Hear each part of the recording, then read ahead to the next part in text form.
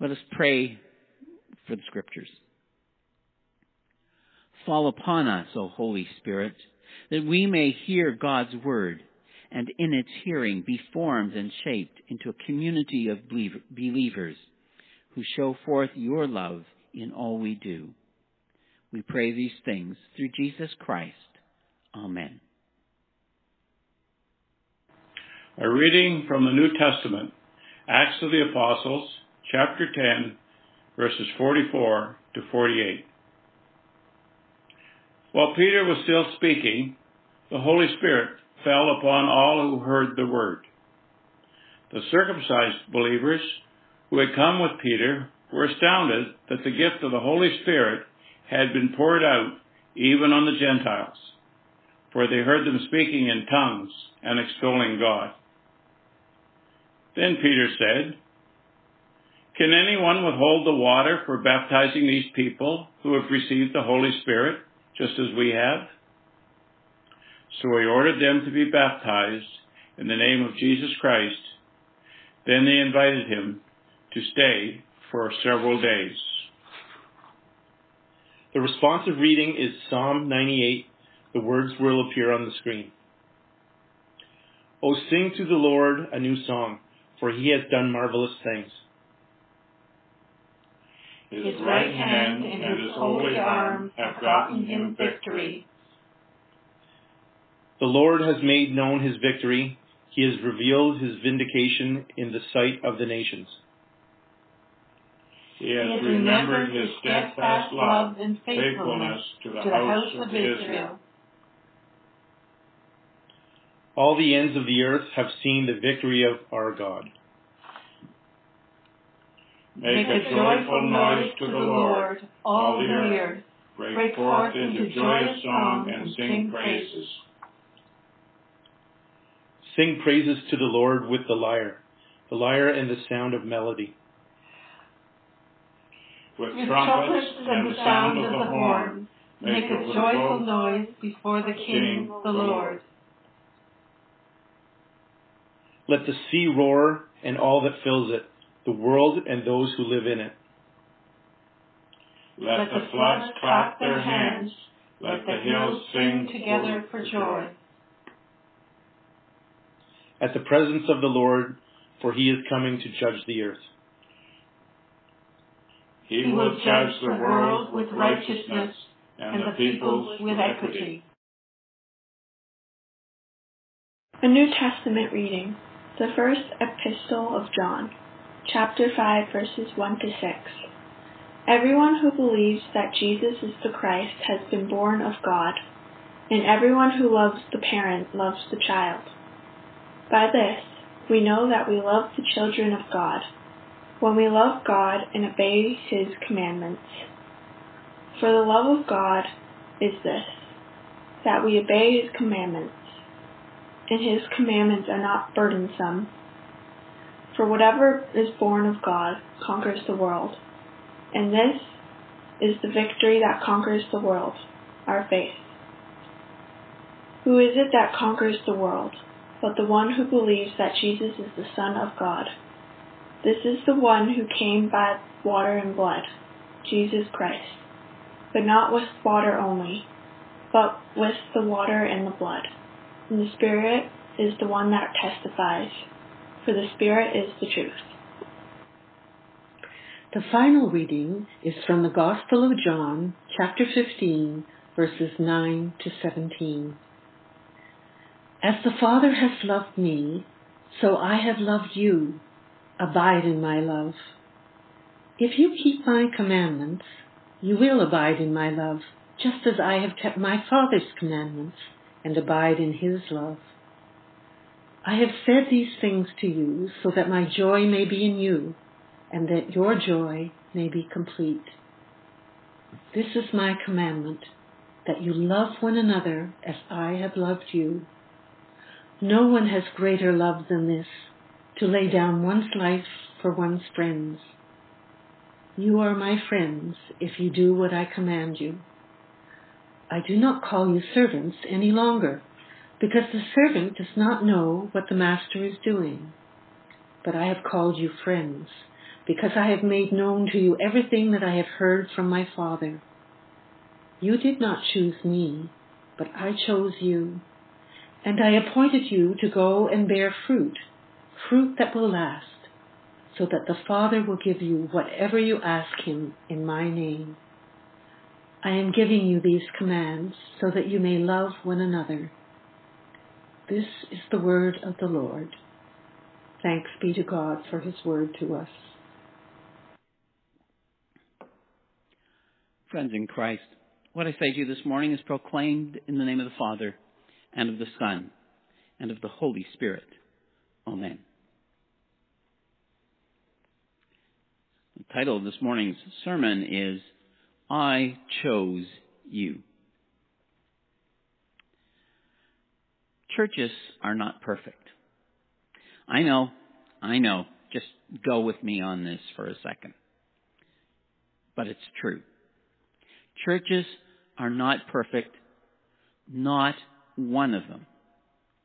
Now, for some people, this affirmation comes with great sorrow and great shame.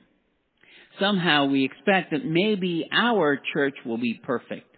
And so when those pinch points of living life in community arise, which they invariably do, we are saddened that we have strayed so far from the mark. But for others, the acknowledgement that no church is perfect comes as a great relief. And that relief is for more or less the same reason. There is a freedom that comes along with acknowledging that we will fail as the church. And that is not a disaster, but rather it is a recognition that we are fallen people. And that as we gather as a congregation, we are attempting to work out the means of our salvation and the mystery and the wondrous love of God. But as we heard Aaron read just a second ago from the Epistle of John, that the world is a place which is in need of redemption. It is in need of being conquered by the love of God.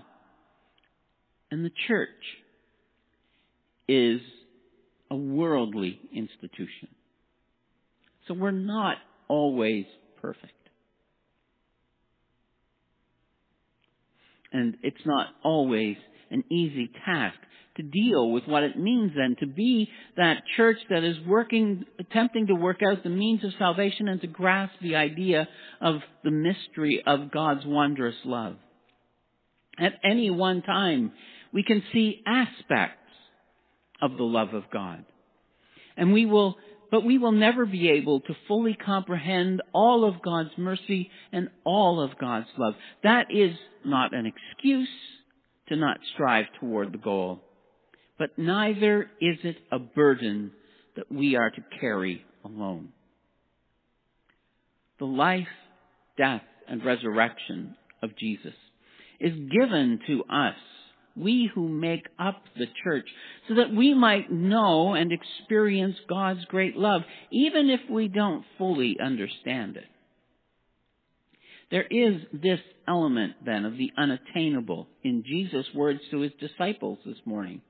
In this moment of instruction that happens as Jesus sits with his disciples at the table for the Last Supper. As we hear these words of Jesus this morning speaking about love and how love is that greatest of all commandments, and that we especially as disciples are to love one another, we know what is to come in the rest of John's Gospel. Judas is about to betray his friend and his Lord. Love one another as I have loved you. Peter is about to deny that he does not even know Jesus. Love one another as I have loved you. And Jesus will go out to Golgotha to be crucified. Love one another as I have loved you. Even in the face of the unimaginable and wondrous love of God, Jesus' closest friends stumbled, just as we in the church stumble each day. The love of God was a gift that was given, but could not be received. Thus it was, thus it is now. And yet, as we read this passage from the Gospel according to John, there is this strange phrase that pops up in the middle of it. As we so often find in the writings of John, there is this swirling text and that repeats and double back on itself, and it has its key words that it keeps repeating over and over again. In this morning's text, it's love, love. Love. As the Father loves me, so I will love you. But then the swirling of this discourse about love is interrupted by this very matter-of-fact statement. You did not choose me, but I chose you. At the center of this discourse, on the centrality of love within the Christian community, Jesus reminds us that we are the recipients of God's love not because we have in any way merited it or earned it, but because we have been chosen by Christ to be the recipients of that love. Whether we get this faith right or not, whether we are able to be the perfect church or not, we are part of the followers of Jesus because Jesus has chosen us. We have been adopted into the family of faith. We have been chosen. If you know anyone who has been adopted into a family, then you know the power of these words, that someone has chosen you. For some adopted children, I suspect perhaps for many, there is always that struggle that comes with being adopted, that the birth mother would just give them away. But many adoptive families remind their children that regardless of what the motivation of their adoption may have been, they have now been chosen to be part of a family. There are families that we are born into, and there are families that have chosen us. Within the doctrine of the Christian Church, there is the doctrine of adoption. That we have been selected and chosen by God to be the benefactors of God's great and overwhelming love, freely given, not because of any merit within us, but because we have been chosen.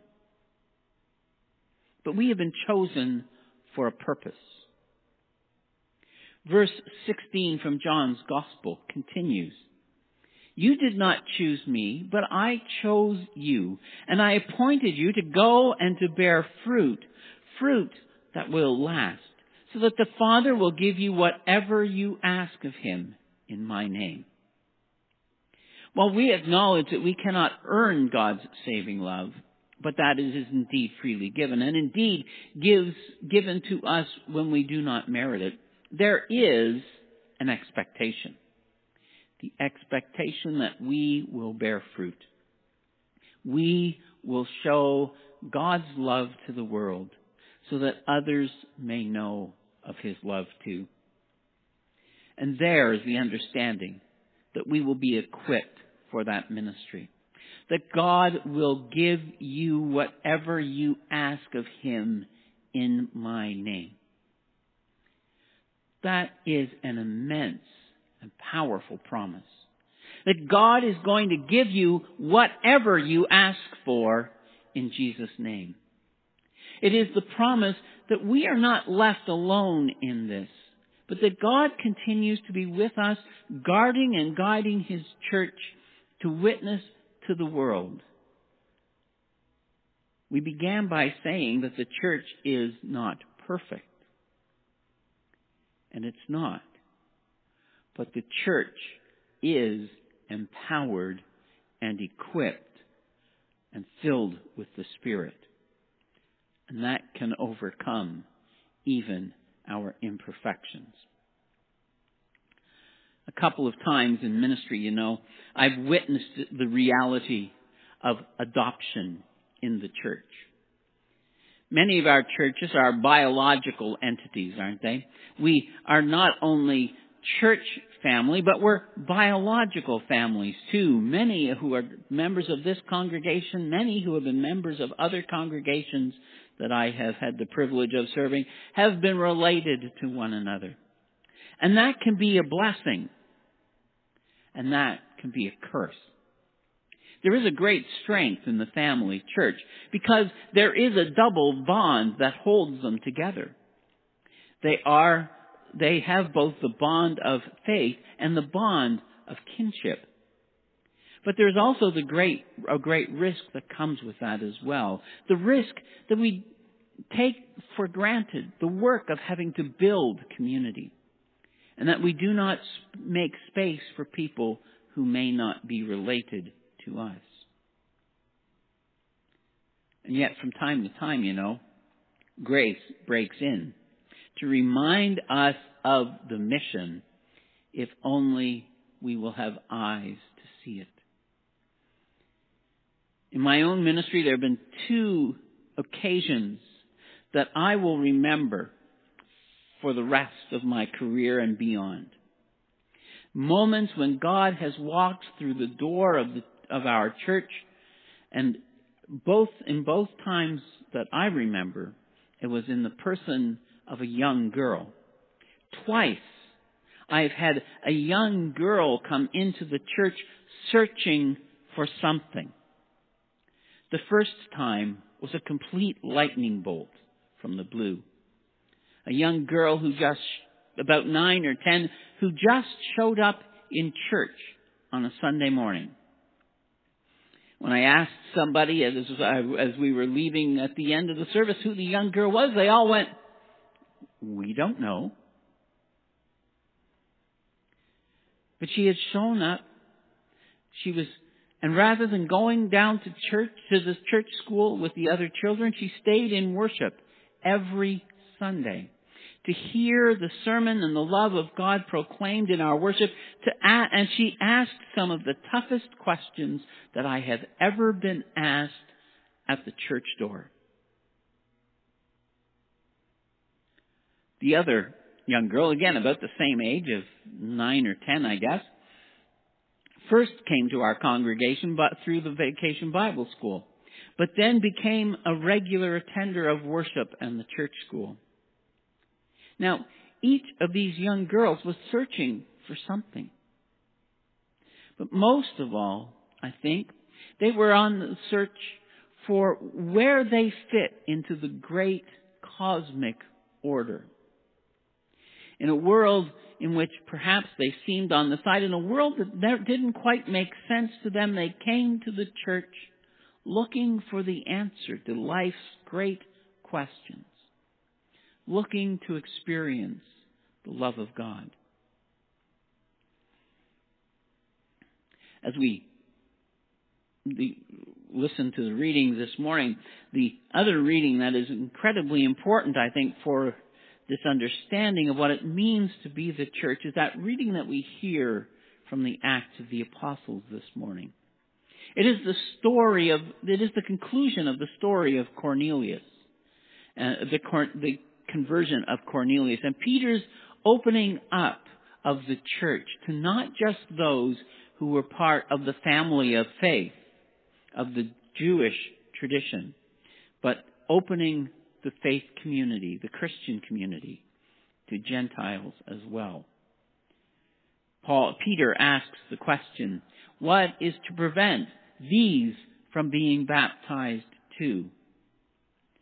Well, there were many things that prevented them. They weren't part of the Hebrew faith. They weren't part of the family of Abraham and Isaac and Jacob. But they had been chosen by God. Peter had been led to them that they might hear the witness of His testimony, and that they might come to know God's love too. As we gather, as we celebrate this day, Christian Family Sunday inside the church and Mother's Day in the rest of the world, we are reminded that it is important, that as important as our biological families are, God has adopted us into a new family, the family of faith that gathers around the love of God that is made known in Jesus Christ and opens up to us new ways of relating to others, new ways of understanding the world and ourselves. It is through the experience of Christ's love that we can place our trust in God and move into the future with boldness. The words that Jesus speaks to His disciples, He speaks to each and every one of us. I have chosen you. The question always for the church is, how shall we respond to that call? Thanks be to God. Amen.